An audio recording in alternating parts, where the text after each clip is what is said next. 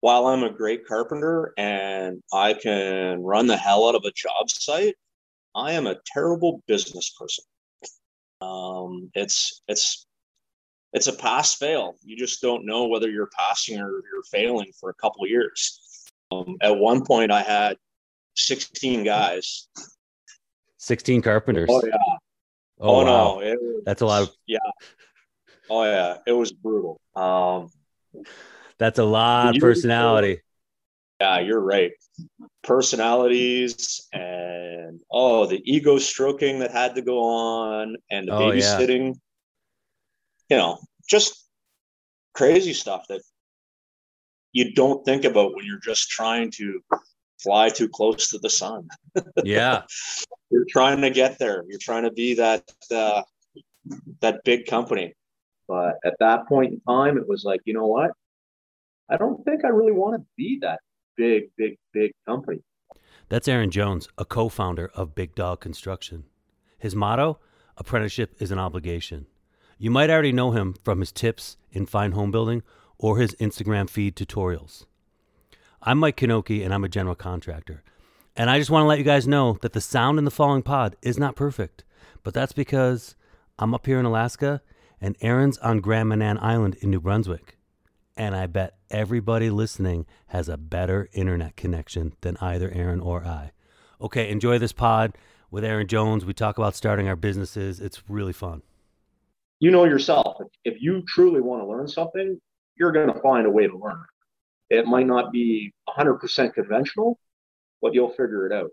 You have time to vet your customers or your clients a little more because you're not trying to keep that 16, 20 guys busy all the time.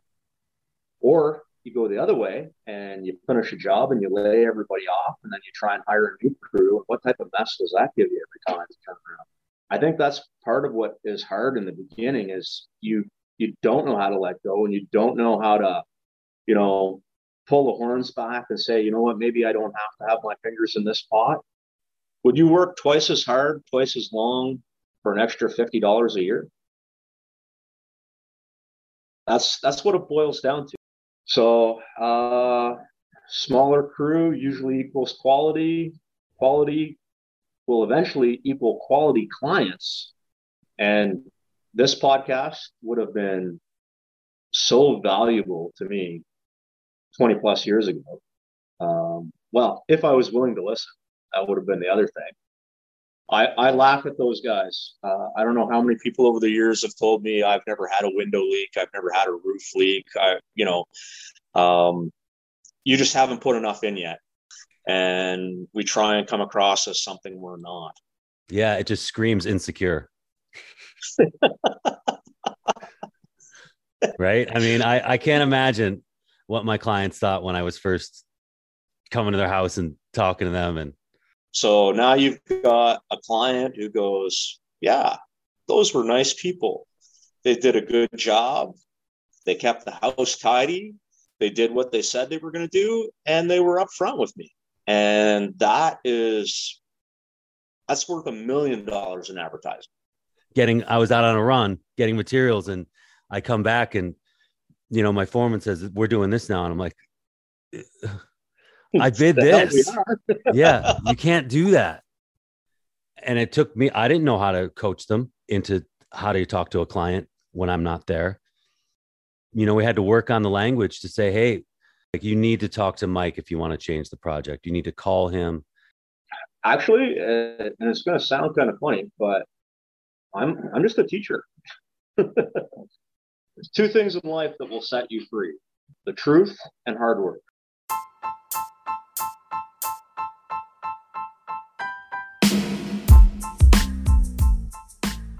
Welcome to the Contracting Handbook Podcast, a podcast for how to run a small contracting company.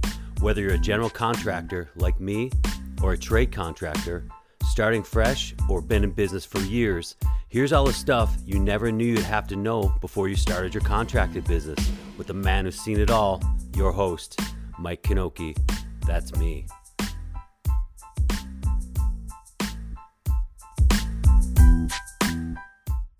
We have a lot in common about when we were growing the business. and the growing pains. So tell me, how long has the business been around, Aron? Big Dog Construction has been around for 10 years. Okay.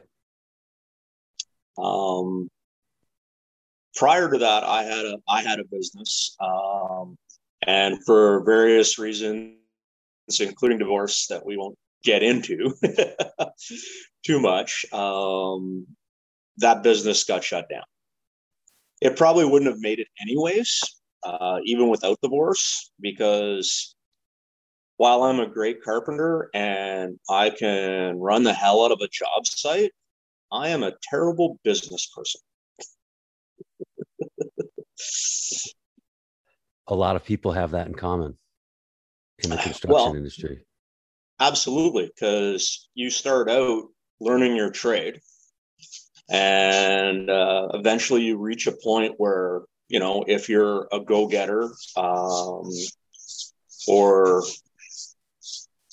you know, you just want to go farther than where you're at, eventually you go out on your own.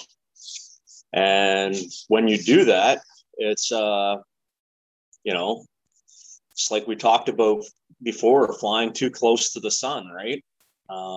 It's a pass fail. You just don't know whether you're passing or you're failing for a couple of years, unless you have somebody really, really good watching the back end and watching the numbers for you. No doubt that those first years are just floundering. I was a heck of a carpenter, and I thought it was going to be easy to just go out on my own. I did. I was like, oh yeah, no big deal. I'm just going to go start a business. And wow, you work nonstop, right? Wearing all those hats. Yeah, I tried it for, and it's going to sound like a very familiar story to you. I tried it for a number of years. I would, you know, out of bed, feet are on the floor before 5 a.m., you know, doing stuff, trying to get stuff organized for the day, get in the truck, cup of coffee, pick up breakfast on the run, you know, maybe hit a couple of job sites before the crew even gets to any of them. Then you're just spend your day putting out fires and, you know, 3 meals a day from whatever drive-through service was available. I think at the peak of it, I was probably pushing 230 pounds. And yeah, falling asleep in front of my computer at, you know, 10, 11 at night. And yeah, it wasn't a good scene. Yeah, I'd say for myself, there were a solid 3 years where I probably didn't sleep more than 5 hours a night. Maybe in the winter a little bit, but not normal, not during busy season. No way, not a chance. No, eyes twitching. Like, you know, definitely I agree that putting on weight from all those drive-through food, you eat way more food than you need to, and it's all fatty and it's all tasty, but it's bad for you. well, it was quick and it was easy, right? And Yep. Depending on what was going on, you know, and your meal times were all over the place. Like if I got busy, I'd forget to eat till it was time to eat. So sometimes lunch would be at 4 o'clock. Yep. So that supper might not be till 11:30. Yep. Right before you pass out for 4 or 5 hours and get up and do it all over again. Yep. And eating some microwave Burger King at 11 o'clock at night, that's a good time. Yeah, that'll set you up for some nice acid reflux. How many people you have working for you right now? Right now, we are at 3. Okay. And then there's Gina and myself. And you run the crew of 3. You're kind of their foreman and the face of the company. And Gina's taking care of all the business, making and keeping you guys in line. She does all the project management. She does her absolute level best to make sure materials are ordered when they need to be ordered. Does the bookkeeping, you know, make sure that the accountant gets the stuff when they need to have it.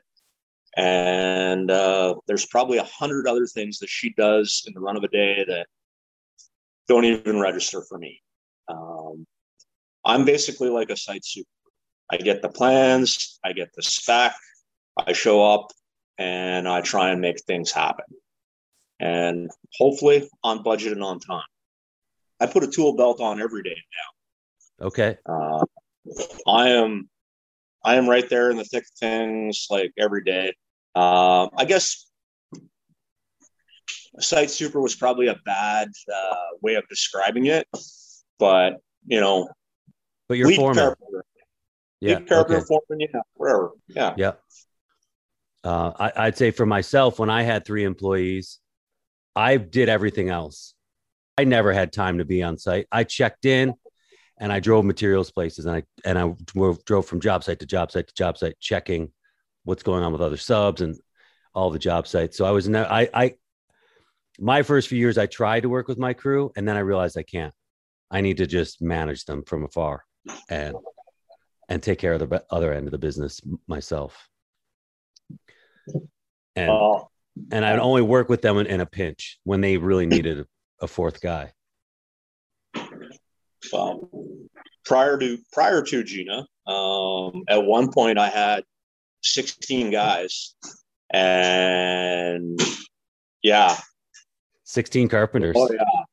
Oh wow. No, that's a lot of. Yeah. Huh. It was. Oh yeah, it was brutal. That's a lot of personality. The year before I had 8 guys. Weather, a whole bunch of stuff, a bunch of projects didn't go off on time the way they were supposed to. And so you round up a bunch of guys and you kind of try and get 2 big crews going. And yeah, you're right. Personalities and the ego stroking that had to go on, and the babysitting. Yeah. It really wasn't good at times, and didn't make any money. More tools, more stuff got broken. The deficiencies were probably up in the neighborhood of like 200% over what they should have been. And, just crazy stuff that you don't think about when you're just trying to fly too close to the sun. Yeah. You're trying to get there. You're trying to be that big company. Yeah, that I definitely experienced a trade-off when the most people I ever had working for me was 6. And that was brief. Then I was back to 5. And it was with every person you add, you have to put so much more energy into managing. And I just found that the amount of time I was putting in for the extra amount of money I was making was not worth it at all. Because it just, I reached a peak, and then now I'm working really hard and I'm making more money, but per unit time, it's less. Yeah. And that was kind of part of our decision to move to the island full time. The reason we came to Grand Manan is we had a framing contract, a commercial framing contract. And at the peak of that, I think we had 22 or 23 guys on staff at the peak of that. And there definitely was possibility to, sort of continue down that road and become the big company. But, 5 years ago, or not 5 years ago, but 5 years prior to that job, I would have been all over that. But at that point in time, it was like, you know what? I don't think I really want to be that big company. 22 guys, you never put on the tools. And if you do, well, it's just for show. You're not actually pulling your hammer out or your tape measure out. That's it. You do a little layout and you walk away. That's it. So what's your current focus with your company? Actually, and it's going to sound kind of funny, but I'm just a teacher. if that makes any sense. Because of our location, I don't have this great big workforce to hire from. Yeah. And so most of our crew is very young, basically all first year apprentices. Okay. Well, one second year apprentice now, So basically, yeah, I am teaching every day. There's something for somebody to learn every day, and it's an investment for us right now. A few things are taking a little longer, but hopefully, in the next couple of years, we're just going to start to see return on that investment. We already have. In my years of running a crew, I always had a couple. My foreman was an awesome carpenter, excellent problem solver. And usually my second guy was a good carpenter, didn't really want a lot of responsibility. Besides, they want to be told what to do, but they're nervous about the rest of the responsibility part. And a laborer, and we always thought we would like turn a laborer into carpenters like us, because it happened to us when we were young. People pulled us aside and we're like, this is what you do and this is how you do it. And we got really good. And I got to say that I was never successfully turned a kid into a carpenter. They just worked for me for a while and moved on. And I don't know if it's generational. I don't know what's going on. But I really appreciate that teaching aspect, because it's hard to teach people too. And you got to be really patient and manage your expectations, because it's really hard some days. And you have to try and remind yourself that maybe you didn't pick up everything first time around, and that oops, maybe I've been doing this for more than a couple of decades now, so maybe that's why I know all this stuff. But you got to try and pick and choose what you teach people, because not everybody's capable of learning everything anyways, and not everybody wants to learn. But as a general rule, if you show up with a good attitude and an open mind, we'll get you at least halfway there. The rest is going to be up to the individual. Yourself. If you truly want to learn something, you're going to find a way to learn. It might not be 100% conventional, but you'll figure it out. I barely passed high school math. Am I a math wizard? No. But if I need to do some trig on a job site to figure out some stuff for a roof, I know how to do that math. Put a basic algebra problem in front of me, I'm probably going to flop, but I'll figure. I know how to do the math. I need to know how to do. Yeah. If that makes any sense. Yeah. So what kind of projects are you working on? Some roofing projects on the go, because funny enough, out of all this stuff, asphalt shingles haven't been affected that much. We've got some air sealing projects on the go. We do a lot of renovations on the island. Some of them are big, some of them are small. But you figure I live on an island with 2,800 full-time residents. So we're not going to get a new house every year. It's not going to happen. Right. But we fix a lot of rot. We fix a lot of problems due to bad flashing, non-existent flashing, improper building practices, siding issues. How old are the houses you're working on for the most part? Oh, wow. It depends. Some of them are some of the oldest houses in Canada. A couple years back, we worked on one that, I don't know, probably 1850. There's houses on the island that are well in excess of 150 years old. It's nothing to find hand-hewn beams or literally tree trunks as beams in the basement, or a crawl space or whatever it is. What was the signal when you decided not to go big? I finally figured out how to be good at what I do.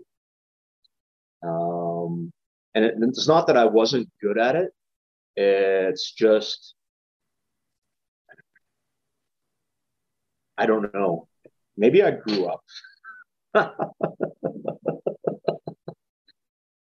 but you figure out what's important in life. And, well, there's more than that. There's a lot of dynamics. Pre Gina, even though I had other people helping me with the books and stuff like that from time to time, you weren't always getting good information. Or if you were getting good information, it wasn't put across to you in a way that you could understand, if that makes any sense. Mm-hmm. Um, and where things are at right now, things are just more organized and the numbers made more sense. And well, would you work twice as hard, twice as long for an extra $50 a year? That's what it boils down to. That's what it boils down to. And you know, make a pretty darn good living with a small crew. Pick and choose your jobs a little more. You have time to vet your customers or your clients a little more because you're not trying to keep that 16, 20 guys busy all the time. Or you go the other way and you finish a job and you lay everybody off and then you try and hire a new crew. And what type of mess does that give you every time you turn around? Let's go back to that statement where you just said working twice as hard for $50 more a year. I mean, it's true. But you don't know until you get there. Like you're chasing money. You're going, oh, I'm going to make more money. This is going to be great. But then you realize there's a ceiling. There's only so much money you can make in a year with what you've got going, and you can push it and try to make more. But that's where you make only the $50. And then you have to you have to sit back and really look at it. And then you make that decision. Do I hire more people? Do I hire middle management? Do I really let go of the reins and then just be the president and CEO of, this company? Or do I enjoy life a little bit? And most of us who get into this business, somewhere deep down, we're a little bit of a control freak. Nah. At least the guys are good. Okay. Somewhere there's that little piece of you that just, you want to have your finger in everything. And I think that's part of what is hard in the beginning is you don't know how to let go and you don't know how to, pull the horns back and say, you know what, maybe I don't have to have my fingers in this pot. But the bigger the crew is, the harder it is to maintain that quality that you want. That's the reason you went out on your own, right? Yeah. Yeah. So smaller crew usually equals quality. Quality will eventually equal quality clients, which is absolutely people that are seeking you out versus you going out and trying to find that job. Big Dog Construction has never advertised forward. It's always been word of mouth, recommendations, repeat customers, just happy crew, happy clients, and the work will just come. It does just come when you're focused and you're doing good work and that you have that excellent reputation. It only takes 20 years to learn this. It takes there's a lot of falling down and getting up before you get there, huh? Sometimes crashing. Yeah. There's a contractor here who kind of is a mentor to me. He probably doesn't know it. He's hard to extract information from because he's a pretty quiet guy. But many years ago, I was sitting with him and he was listening to me talk, probably hearing his own voice years before. And he was like, Mike, you just got to let go. He's like, you have got to just trust your crew and let go and manage other things. And I did, but I let go a little a little too much. I was managing so many projects and my crew had no idea. I mean, I had projects with my crew, but they were a fraction of what I was doing with subcontractors. I was everywhere. And then, yeah, I definitely crashed mentally and physically. I reached my absolute limit. And there's lessons to be learned, definitely. And this podcast would have been so valuable to me 20 plus years ago. Well, if I was willing to listen, that would have been the other thing. Yeah. If I didn't already know better. Yeah, no doubt. Who would want to listen to two old guys talk about building stuff? One of the things I just did a podcast on gaining and maintaining company credibility, and you have published tips in fine home building that helps with your credibility. And you have this Instagram page where you explain what you're finding wrong with projects and how to correct it. And that stuff's awesome. So valuable for people who are looking for solutions. Aside from that, those obvious credibility generators, what else do you see as being really important for gaining and maintaining company credibility? There's two things in life that will set you free: the truth and hard work. I like it. Maintained that for years. Also, if you say you're going to do something, do it. There's obviously, if you tell a customer you're going to do something and something goes sideways, well, something goes sideways. Be upfront about it. Don't beat around the bush. Tell them exactly what's going on.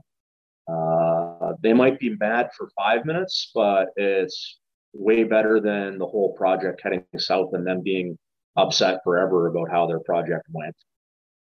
The other thing is warranty your work. You're making me look good, because those are two of the honesty is the number one thing I had a list of like 8 things that I think are important, and honesty is definitely number one. And because you have to tell people what's going on. You don't always have to tell them what's going on if they don't need to know, because they don't need to wear your hat too. Yeah, and right, it can be 5 minutes of them being mad, but then they go, oh yeah, they really respect that you were straight up with them about the mistake that was made, and you're going to solve the problem. And then that warranty of work, I think that was like my number 3. That is super important. And some guys will say, oh, my work doesn't come apart. I say, nah, it does. It can. Yeah. I laugh at those guys. I don't know how many people over the years have told me I've never had a window leak. I've never had a roof leak. You just haven't put enough in yet. Exactly. Yeah, there you go. Yeah. Everybody has a bad day. Everybody makes a mistake. Develop trust with your clients. Develop trust with your crew. And I think that goes hand in hand with honesty. Being genuine with your clients, being who you are as a human being. They really like when you're this regular human being, not playing up who you are. They like the quirkiness. They like your eccentricities. They want that. It's funny you bring that up, because it just like rung a bell in my head from one of your previous podcasts. I think you said you were putting on a front, or you were fronting when you first got into this. Yeah. And I think that's something that we all do, because we don't know what we're doing. So we put on this, whatever it is, a false bravado, or this, whatever we think looks professional, and we try and come across as something we're not. Yeah, it just screams insecure. Right? I mean, I can't imagine what my clients thought when I was first coming to their house and talking to them. And because after I got comfortable, everything flowed. Yeah. Once I'm just, you're just who you are, and they see you come in, your hat's on a little crooked, and you got You got sheetrock dust on your shoulder and whatever. That's where we get back to, being genuine and trust, because you build those relationships, right? So now you've got a client who goes, yeah, those were nice people. They did a good job. They kept the house tidy. They did what they said they were going to do, and they were upfront with me. And that's worth $1 million in advertising. So when I started out with it, after I made the leap to employees, which was after about 5 years, and the first 5 years were just bumbling around, stumbling, tripping, and falling constantly. And having employees took me to school big time. But my clients would talk to my employees and change the project when I was at like somewhere else. I was out on a run getting materials, and I come back and my foreman says, we're doing this now. And I'm like, I bid this. Yeah, you can't do that. And I had to like really coach these guys, and it took me, I didn't know how to coach them into how to talk to a client when I'm not there. We had to work on the language to say, hey, we can't talk and socialize because Mike's paying me right now, and that's costing Mike a lot of money. And then B, you can't change you need to talk to Mike if you want to change the project. You need to call him. And it was a 2 or 3 years, maybe just the first 2, that kind of stuff was happening, that the changes were happening. The socializing stuff was a constant battle. Like one of my last big jobs with employees was for a big shot, self-proclaimed big shot businessman around here. And he just stood there and talked to them all day long. And I was like, you can't do this. And he just ignored me. And man, it was really rough. And then the other thing that was important was getting trade partners that can talk to my clients and not scare them. And I've got those now, and that's super important. So what do you think? How do you deal with what I just talked about with your people?